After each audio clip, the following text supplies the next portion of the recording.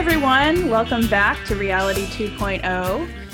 This week, we're back again after only 1 week. And today, I am Catherine Druckman, as I am every day. And joining us... You sound better. You sound better. Yeah, I do sound a little better, I think. I have a new microphone. A lot better. So great. Yeah. And like always, we have Doc Searles. And like frequently, we have Petros Katoupis and Kyle Rankin. And today... we're going to talk about TikTok. I know that's what everyone wants to talk about, right? But we're going to talk about it from a slightly different angle. There was a recent executive order, and as of September 20th, TikTok is now contraband. And that's potentially problematic, and we're going to talk about why. But I think before we start, it's also probably good to acknowledge a little bit of cognitive dissonance here, because I think personally for me, and I'm guessing that it's the same for y'all, I don't like TikTok. I don't want it on my phone. I don't think it really should be on anybody's phone, because I think it's a terrible idea. And that level of data exploitation, user exploitation is really, the stuff of dystopian science fiction. But that doesn't necessarily mean I agree with forced removal. So with that, I'm going to hand it over, and let's talk about what we think about this executive order. I'll just throw some thoughts out there, and they come from different angles. I've actually played a bit with TikTok. It's a fun app. I actually like it. I've learned some stuff from it. I have no idea what's being collected about me or about anybody or where it goes. I don't have any idea where it goes. I have some idea of where it goes with other apps that one uses. I would love it. I mean, an open source angle on this would be open up everything and tell us where it goes and what it's doing. I mean, that would be an interesting thing to demand of TikTok. I think the administration's concern is that the data is going to China, or China's stealing. I mean, basically, I think it's the administration's thumb in China's eye. I don't think, I might be mistaken about this, but TikTok is not a Chinese company. It is one that began there, but it actually is somewhat different administratively. I think the TikTok they want out is one that is a US-based thing, but I don't know that for sure. But I mean, my advice to them would be, or advice to Apple and Google is, no, we're not taking it out of our store. Sue us, send in the troops, some other thing. We think that's bogus, because I think it's absolutely wrong, for executive order or not, for the government to tell a company what it can and can't do, or what can and can't be sold, based on not a whole lot of information. I just don't like that a whole lot. And I think it would be an interesting thing if Apple and Google, which are the two app stores that matter, just say no. Or for that matter, TikTok itself says no. We're not going to take ourselves out. And and they're not going to. And let them send in the troops or whatever they think they're going to do. See what happens. Let's have that crisis and see where it goes. I'm 100% certain there'll be a lot of really teed off people, but I think maybe that's part of what they're trying to do. I don't know, but that's I'm concerned about what message this will send, not just to current companies, but future companies, and the government's role in those future companies. I liken it to how some of the other countries, we're talking about China. China, for example, has a very strong control of a lot of the, the industries within its country, and how those industries are allowed to interact with other industries. It's just, I don't like the message this is going to send. Well, they're trying, in a way, I see the U.S. trying to play China. China wants to ban stuff, we can ban stuff too. We can censor as well as China can, which I think is a horrible idea. I also think that the internet is inherently an open internet or non-national place. It's not an international place. It's an a national place. It was not designed to have borders. It was never meant to have that. And to me, this is everything China's doing to isolate, their own separate sub-internet behind the Great Firewall is bad. I'm opposed to that. But I realize, okay, that's how their culture works and all that, but that's not the internet. They're getting what a Chinese friend named Michael Anti calls the Sinternet, the Chinese internet. And so in a way, what President Trump wants to do is create the US internet, which is not the rest of the internet, and resembles China in the sense that some things will be allowed and some things won't. And that, I think, is wrong. It's an affront to the way the internet was designed. So a while back, I think Kyle might be able to speak to this better than I can actually, but a while back, some security researchers picked apart TikTok. And I think that's possibly relevant to the conversation. Yeah. I mean, here's the thing. No one has necessarily found anything in TikTok that they haven't found in pretty much any other phone application that is part of social media. I mean, I don't think that any legitimate argument for this happening is a security argument, as much as is like with many other things, security is used as the public explanation when the real reason for doing these things is control. For instance, all of the control that China has over its local market, they established a precedent that a lot of the U.S. companies that do business there have gone along with. And thereby setting the precedent that, Apple and Google, et cetera, will play ball for local rules under local jurisdictions, sometimes at least. For example, in the case of banning Twitter, there have been companies that have wanted to ban Twitter, and Apple and Google haven't necessarily played ball there because there's a concern about people using it to suppress dissidents and that sort of thing. But in other cases, they've been happy to remove apps from app stores based on local rules. And like I said, set the precedent that it's okay to do so. They're willing to do so. So now when the U.S. asks them to do so, they're in very poor footing to say, well, we won't do it here, but we'll do it when China asks us to do it. Yeah, that is concerning. And incidentally, I believe TikTok still is a Chinese company. There was some talk of Oracle buying them or having some business relationship, but I'm not sure where that went. Yeah, they have a minority share, to my understanding, of the company.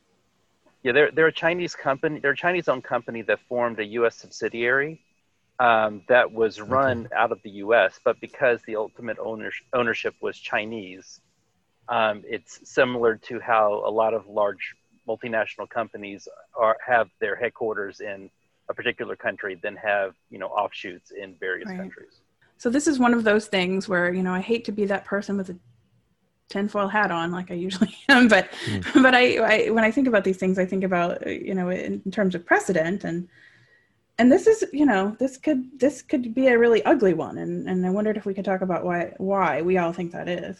Well, again, I think it's because it could be ugly in a number of ways. I mean, if obviously a platform or a store, which in Apple's and Google's cases are the same, pretty much the same thing, does have some responsibility to keep its aisles clean and keep and vet the products that are running on there and have standards about them. Let's say TikTok was found to be just sucking out lots and lots of private data and using it in ways that nobody's agreed to. And I mean, let's say they were truly acting badly. And I could see banning it for that. But I think it's pretty clear that what the Trump administration wants to do is something that is in a very small way, but a significant way, like China. In other words, it's playing a political game with China, but is also setting a precedent that says, in the sense that Petros is talking about, that sends the message, at least, that in the U.S. government can say what and will not run on your computer, and to me, that's wrong. And again, it's an affront to what the internet is and was designed to be in the first place. Yeah, I mean, I could probably make an argument that, Apple or Google or whoever runs an app store has the right to govern its app store as it sees fit, but without government interference. And as consumers, we can decide that we don't like that model, and we think Apple is being a bully or whatever. But when it becomes the federal government dictating what's in the app store, it gets a little more concerning.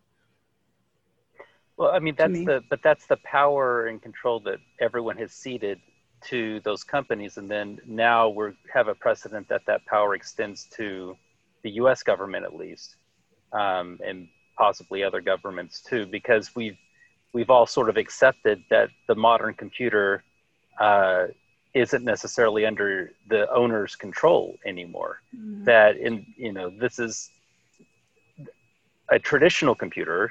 You could install whatever applications happen to be, could technically run.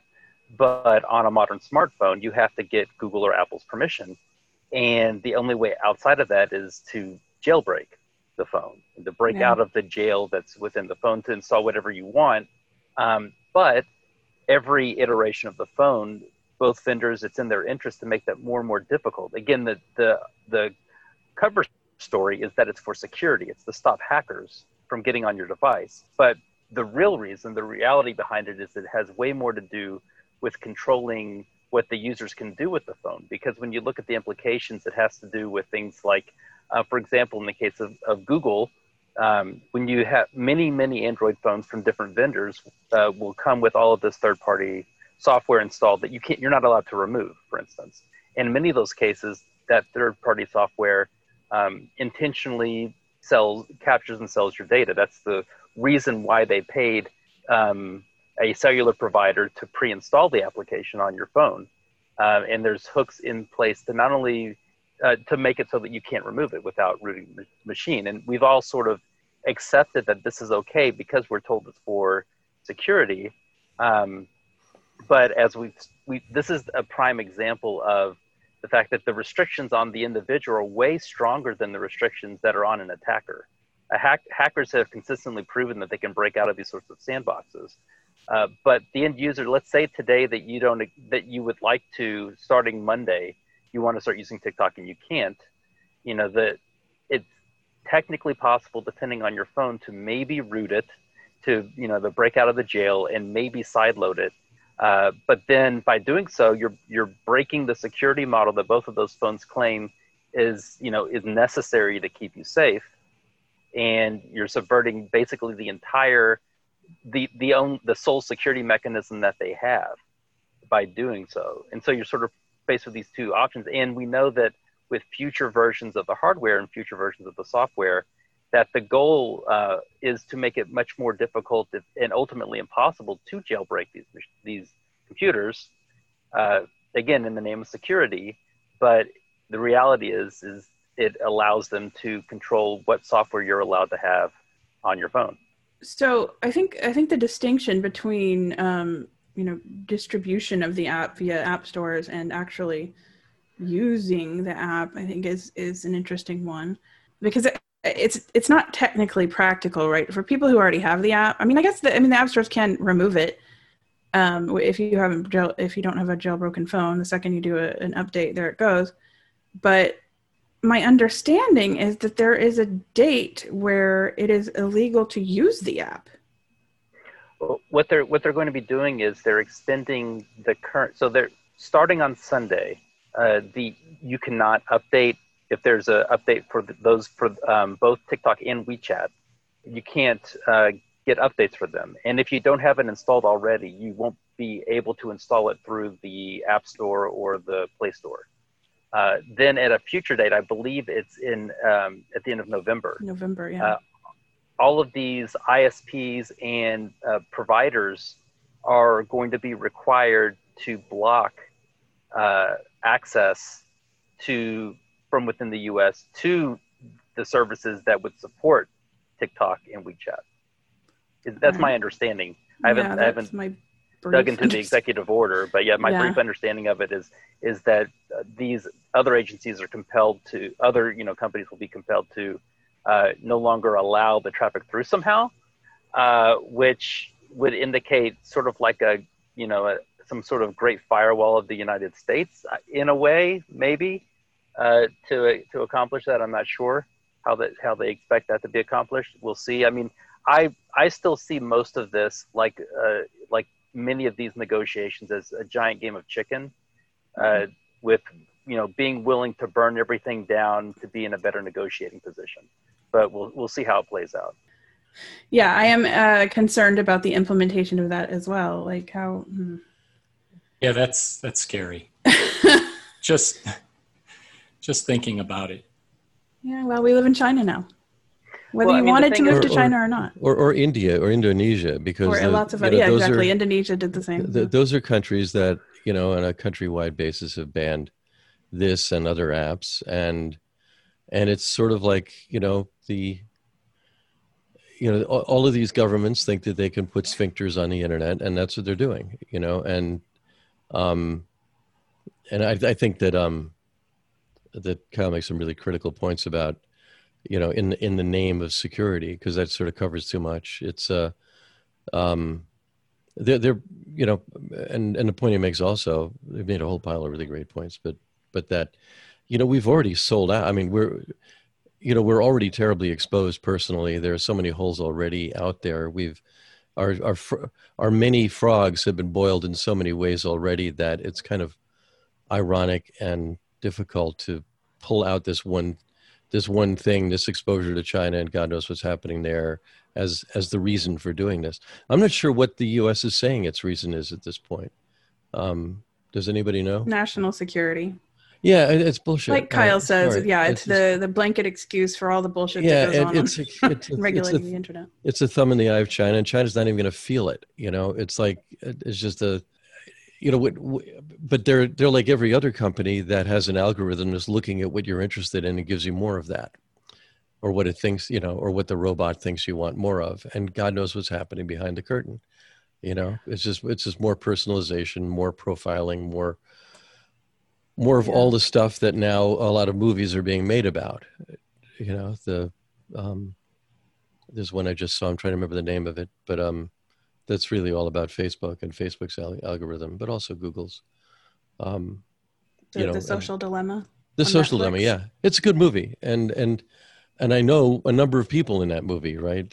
Tristan Harris, who's the main guy, the former chief ethicist for Google, and a title he gave to himself because they asked him to, and they make a good case, but TikTok's no different in that respect. It's busy hacking you. You watch a lot of Lauren Gray, one of the, I don't know who that is. I just read about her, but she's popular. So you get more of that. Right. And then other people get more of that, and a whole kind of cult develops around that person, or a cult of interest. But the same thing happens with politics. And I have no idea where politics is on with that. I've just read here that the Biden campaign has just said, we're not doing anything with TikTok. Please get it off your phones for anybody who's involved in the campaign, because it's radioactive at this point. They just don't want, it's just not an issue they want to participate in, I think. But that makes it political, right? It is a political thing. And I don't like politics being played with the internet. I mean, it's like playing politics with gravity. Well, it started as a political thing too, because at least if you go with the circumstantial timing of when sanctions were announced against TikTok originally, it was timed shortly after the Trump's Tulsa campaign rally, where there was this army of TikTok people that tried to subvert it by registering all of these seats that they had no intention of filling, that sort of thing. And then news came out afterwards about how some K-pop stars and TikTok users combined forces to sort of spam the rally registration. And maybe a week or two, if I have my timing right, I could be mistaken, but I didn't hear anything about sanctions against TikTok until maybe a week or two after that became national news. Yeah, I recall that. I remember that. About right. That sounds, pretty accurate, around the same time.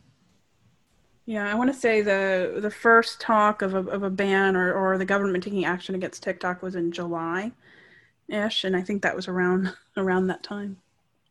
Yeah, so I think it's really more, it could be as silly as retribution for that. You know, like everything else, you can squeeze a lot of things through the door if you blame security. And this is another good case. You find out, oh, well, this, you know, even though this is a U.S. entity, you know, it's owned by a Chinese company, therefore national security, therefore we need to block it just in case somehow someone would gather data. But then the implications of what that means for all of the, imagine if you're neither in the US nor in China, but say you're in Europe, and you look at this and say, okay, but how about the 50 other apps that I have installed on my phone that are from US companies? And we know that the US happens to have a couple of capabilities to do things. And, you know, it's not like they're necessarily feeling any better one way or the other by one out of the 50 other apps that are gathering data doing this, you know, being blocked. Right.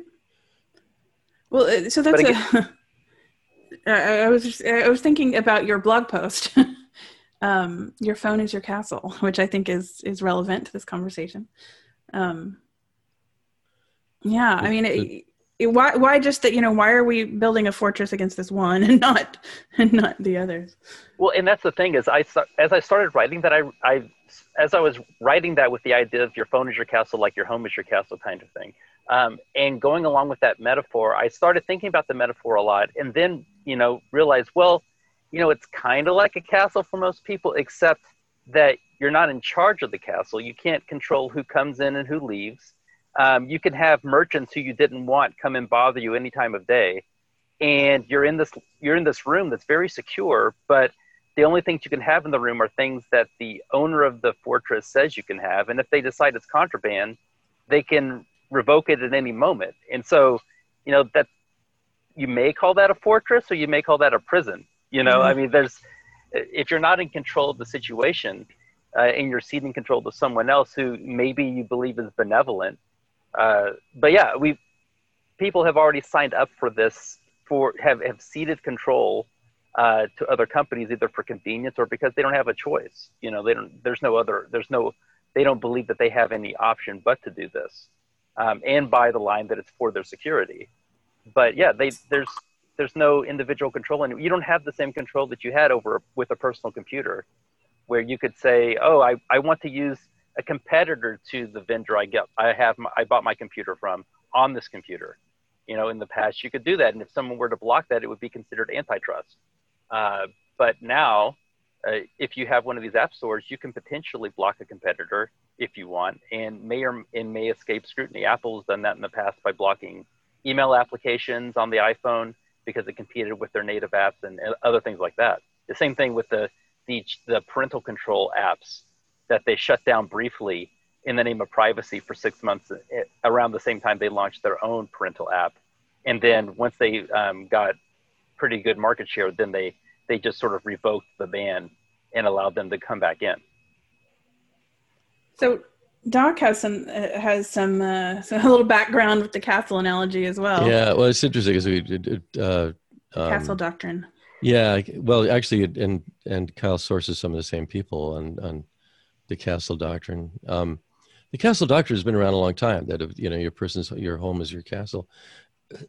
And what I like that Kyle's made the point that your phone should be your castle, because it's like part of your body. It's sort of like I have a prosthetic arm, but it's my prosthetic arm. It's not somebody else's prosthetic arm, right?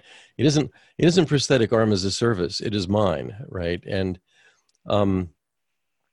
but your phone is not that. I mean, it's the phone companies, it's Apple's or Google's, it's all of the app providers, and in certain fundamental respects, because it was never the castle that we thought it was in the first place, it is not fundamentally ours. We feel like it's ours. We use it like it's ours, but it's really not, because we never put in the true security functions in the first place that basically say, I'm going to be the one.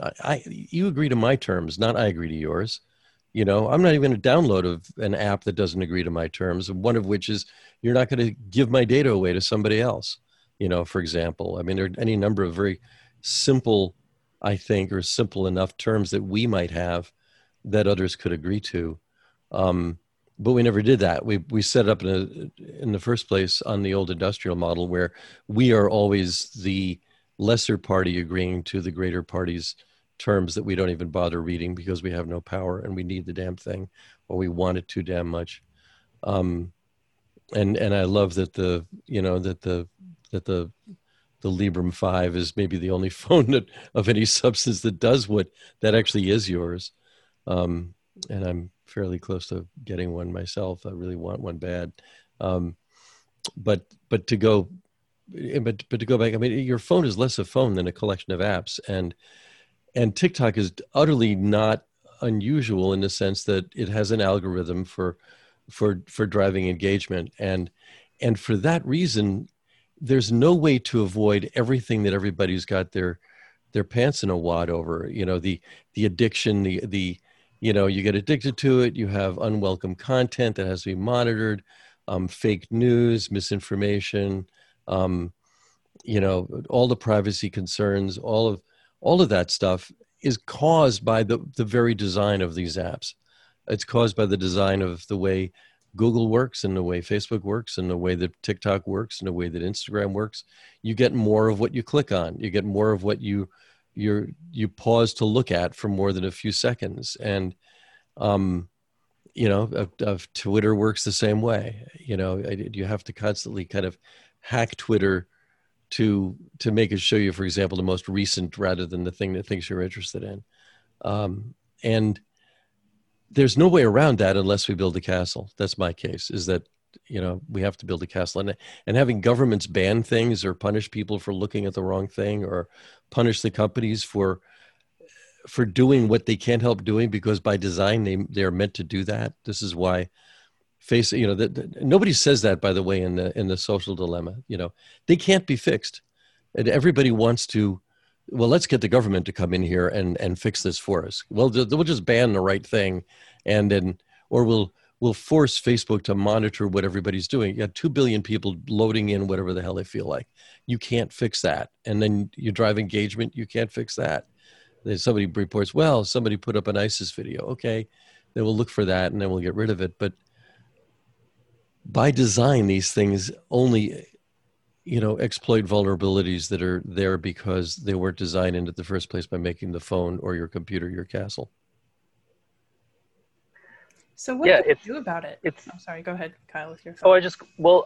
This goes to the question, what can you do about it? I mean, part of that has to do with incentives. You know, the reason that those companies can't change is they have been built around incentives.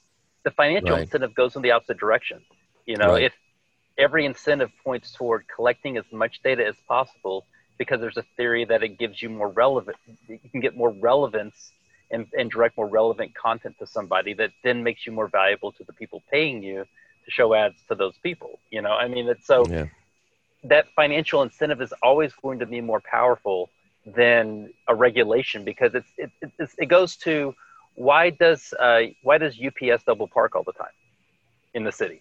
Yeah. Well, they've done the calculation that it would be way more expensive for them to find a parking place all the time than it is to pay the occasional fine from one of their drivers for double parking. So it's just the cost of doing business, you know? Yeah, that's an interesting thing. In the part of Manhattan where I should say we used to live, we still have an apartment, but we're not there. Double parking on Broadway and pretty much everywhere is pro forma. Everybody does it all the time. It's and it's part of just the way civilization works. It's but you can't do that downtown. You can do that uptown. You can't do that downtown. But the thing is, I mean, here in the physical world, you see what's going on. You see somebody's double parked there, and you can kind of read it. You know, you look at it. Is there somebody sitting in the driver's seat? There's not. Okay, they've gone inside. There is somebody sitting in the driver's seat. Maybe they'll move. Maybe this is here just for a couple of minutes. It's a UPS truck. Chances are it's just going to go in a few minutes. But online, you don't know. You don't know. And by design, you don't know. And even the people involved in it don't know, right? They hardly see what the machine is busy doing. And the financial incentives You're not allowed to know. They're not allowed to know. And I mean, you look at what the GDPR did, and for that matter, the CCPA is probably going to end up being more effective just because it has imposed a cost to data collection that is aversive for the companies. Like, maybe we really don't need this data, but it's not going to affect Google and Facebook. It's going to affect a lot of smaller players. But in Europe, for example, I mean, they're still collecting your data. They're still collecting it all over the place, because there's a loophole in there called consent, and another loophole in there called business purpose, or whatever it is. I forget what it is, but it's basically, we have to do this. We can't live without it. But there's a multi-$100 million or euro or pound business in compliance to the GDPR while violating its spirit. And that's because, as you point out, the business incentives are on the other side, and they never took those into account. They would come into account if they actually prosecuted all over the place. But I think even a Facebook or a Google could be laid, like a multi-billion-dollar fine, and they'll still be fine. So I don't know, but and they have, for instance, there was a case where a new case in the UK against Google YouTube for marketing to children, which in terms that aren't allowed under UK law, was essentially based off of them being convicted in the US for violating a similar law. And they paid the fine, and I don't necessarily see that they changed too much to fix that going forward, but they certainly paid a fine, and then UK's seeking a similar remedy because I suppose you're not allowed to market to third. So there's a good Ars Technica article about this that essentially said out of one side of their mouth, they were telling everyone, yes, we don't market to 13-year-old and under, because that would be illegal. But then on the other side, to the advertisers, they talk about the large market share they have among that demographic and how many hours per day those advertisers would get eyeballs based on that age. Yeah, I mean, we have these machines for doing that kind of thing, and they're gigantic, and they make a lot of money, and it's pretty hard to change that. But I mean, there's also a side of me that says, if you want to look at porn, if you want to look at just, somebody dancing, you want to look at somebody lip syncing or whatever else they're doing, so what? Again, it comes down to what's okay with the individual. And unfortunately, I think for a lot of individuals, being constantly profiled and included in a cohort that likes a lot of this person or that person's music or dancing or political opinions or whatever else is okay. So that's a problem too. And I don't know if that's a fixable thing. Yeah. And I think part of it also is it's hard to define. We talk about harm a lot. I don't know, but it's hard to define when you're talking about any sort of online media of any kind. Even in some cases where there is clear harm, like for example, the Social Dilemma, making, the way that content is delivered literally affects people's psychological well-being, or it affects the outcome of elections, as we saw in the recent Facebook memo or whatever. But even when there are clear cases, it's still really hard to define harm when you're talking about content, because maybe it's just a generational thing or an American thing, but I think most of us are raised with the idea, valuing freedom of speech and whatnot, and it's hard for me to accept that content in and of itself is harmful, because it really should be up to the individual to process. But I don't know. I mean, I think where that starts to fall apart a little bit, based on the capabilities of technology recently, but at the same time, it makes me uncomfortable or that there would be legislation about it and hard and fast conclusions be made based on what is merely content. But I don't know, maybe I'll have different ideas. How's this? 20 years ago, you couldn't ban an app. Now, the best you could do would be to say that company cannot sell let's go 30 years, because that's when software was in boxes on a store shelf. Mm-hmm. 30 years ago, you may have said, okay, company, you're no longer allowed to sell within the United States, but you couldn't also go through and have the ability to go to everyone's computer in their house and uninstall that software, right? That would be unthinkable that power's there, but that power's there today.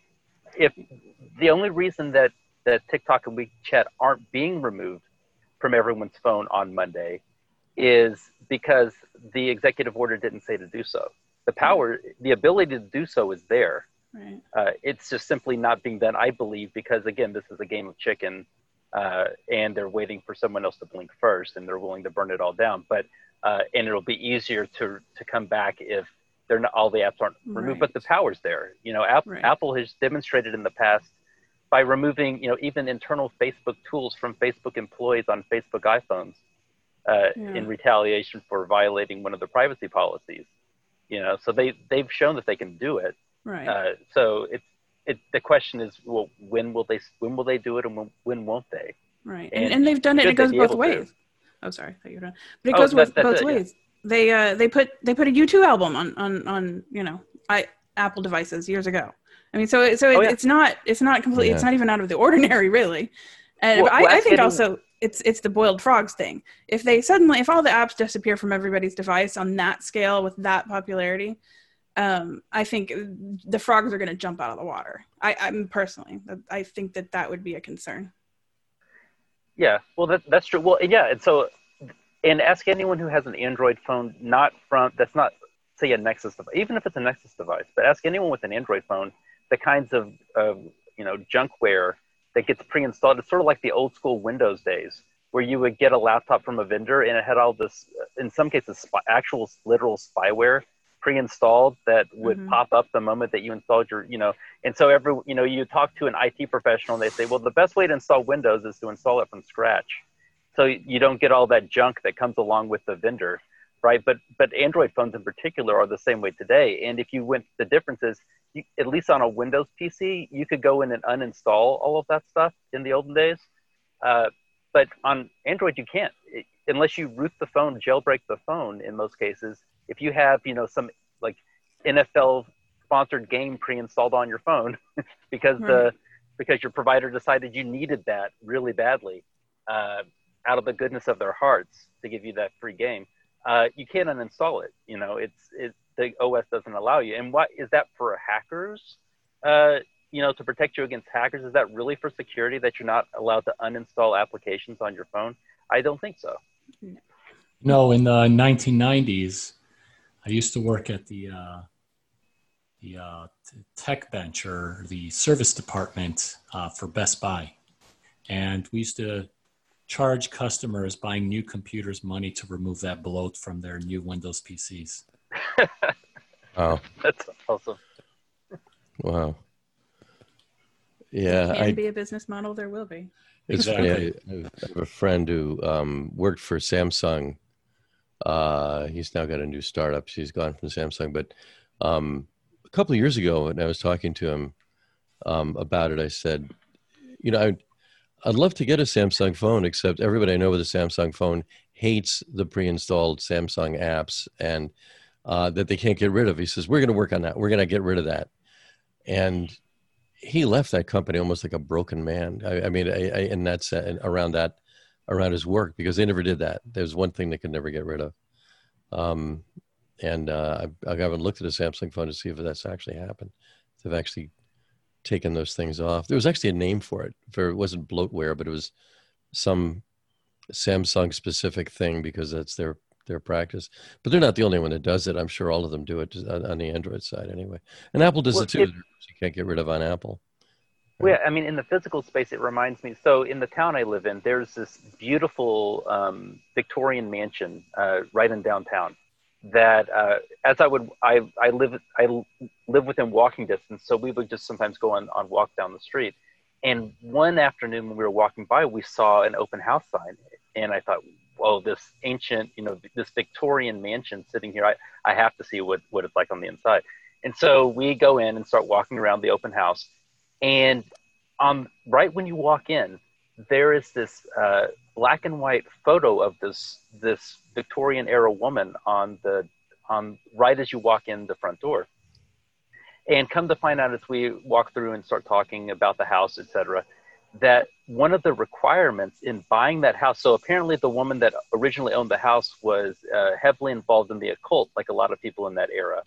And she made it as a requirement after she died and sold the house, that anyone who bought the house afterwards was required to hang that photograph in the entryway in the house for the rest of their whoever owns the house from that point on.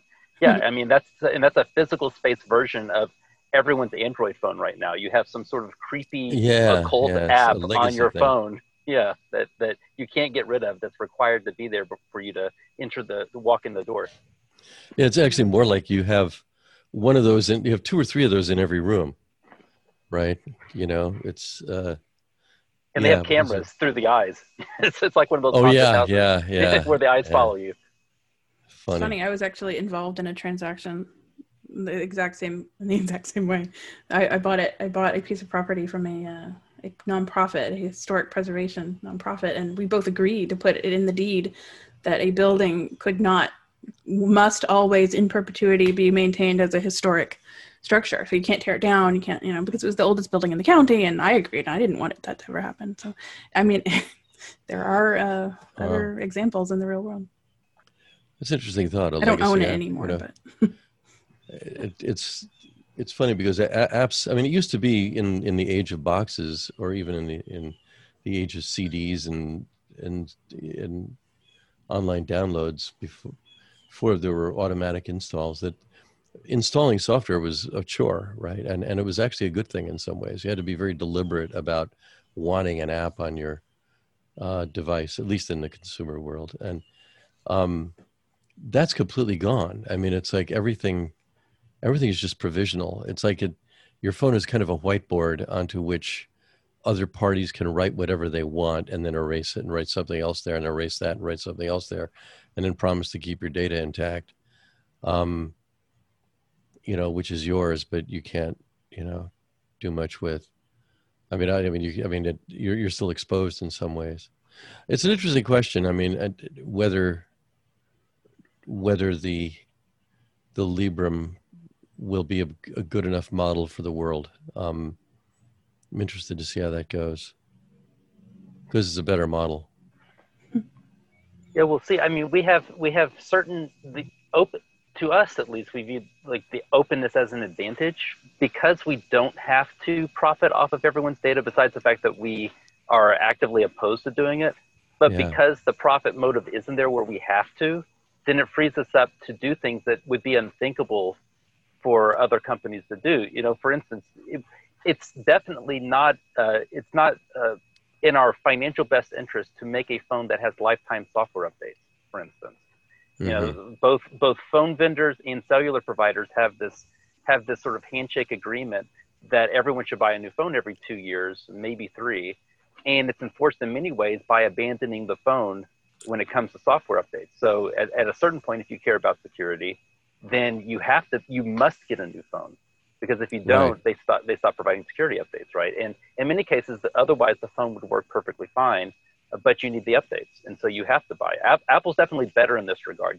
There's a lot more longevity on their platform compared to Android phones, but all the same, there's a certain point in time where you're not getting updates. So it's in the cellular provider's financial interest to be on that 2-year cycle, because that correlates with a 2-year cell phone contract cycle, right? And then they can say, well, if you sign a new contract, you can get a subsidized phone.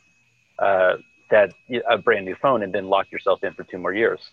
And it benefits the hardware vendor because they get to sell a new phone every 2 years to everybody on Earth. And there's a lot of people it doesn't benefit, because those phones often end up in a landfill somewhere as e-waste. The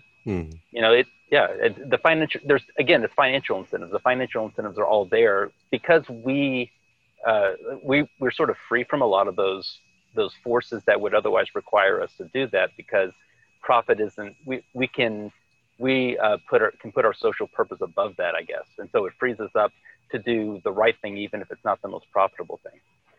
Well, I think on that note, we can probably wrap it up unless anybody has any final thoughts. Who knew? Well, I have one final thought. Who knew that portrait mode video was going to be so popular? I mean, I have such, I don't like it. Me neither. It bugs the crap out of me. It bugs me because especially when somebody is shooting, for example, we've had this in California a lot. You're shooting a fire.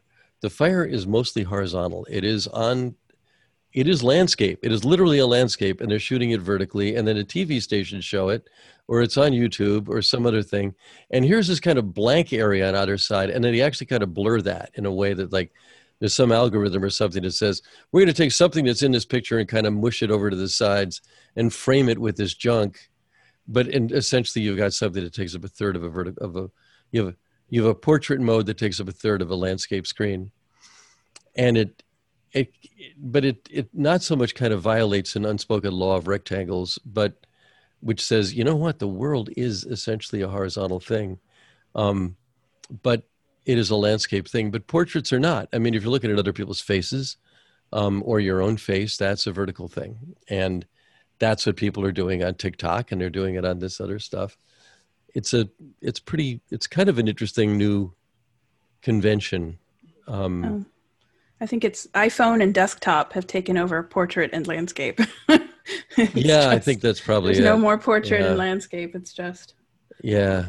There's no concept of what it's for.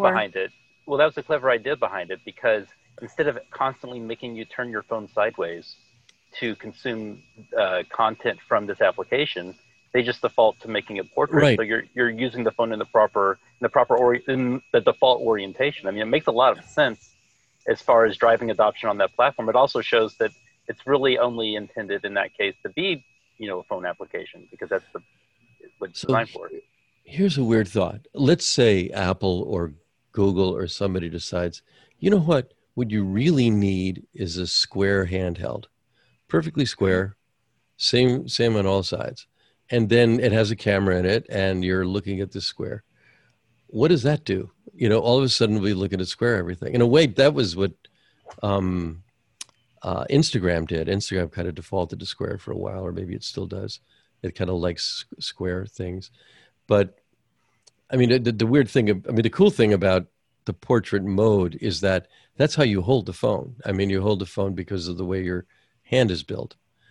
But if you want to look at it in landscape all the time, maybe 1,000 years from now or 10,000 years from now, humans will have evolved to having hands that are good for holding a landscape on their phones. It's an interesting question, because these things are kind of extensions of ourselves. And as Kyle pointed out, there's an expectation we're going to get new ones every 2 years anyway. I think the average life expectancy of a given one is 18 months or something like that. I stick it to the man and hold it on for 3 years. Yeah. Or hold on to it for 3 years. I tend to as well. I mean, if I hadn't dropped my iPhone 7 in a pool, I'd probably still be using it. All of this reminds me of a conversation I had recently, and it's totally a topic for another show, but I'm going to throw it out there anyway. But have you ever seen the way a person with vision impairment uses a touchscreen phone? If you haven't, you should look it up. It's really mind-blowing, especially if you do any kind of work that involves usability of any kind from any angle. Just look it up, and it's very educational. Watch it. Oh, really? That's interesting. Yeah, the people I know who are vision impaired generally hold it like 2 inches from their face. But of course, you could use your nose as a kind of a pointing device, because your nose is warm like your finger and it's working off heat, right? Sort of like my children, they keep the screen 2 inches away from their face. And I always say, visually impaired was the wrong, but more severely visually impaired, possibly blind, if not completely. When I was a kid, everybody said, when TV came along, you're going to make yourself nearsighted by looking at the TV. And we've discovered since that what really makes you nearsighted is reading. It's like, books and magazines and other things like that. Actually, nearsightedness is adaptive that way. This is open to some debate, but not much anymore. But there we are, that's... Okay. Well, that's an interesting final thought. So I might as well reiterate again, we are a two-way street. We do have that email address, info@reality2cast.com, if you want to drop us a line about anything at all. And otherwise, thanks for listening. Indeed. And thanks for joining us, Petros and Kyle. Thank you for having me. Yeah, thanks for having me anytime.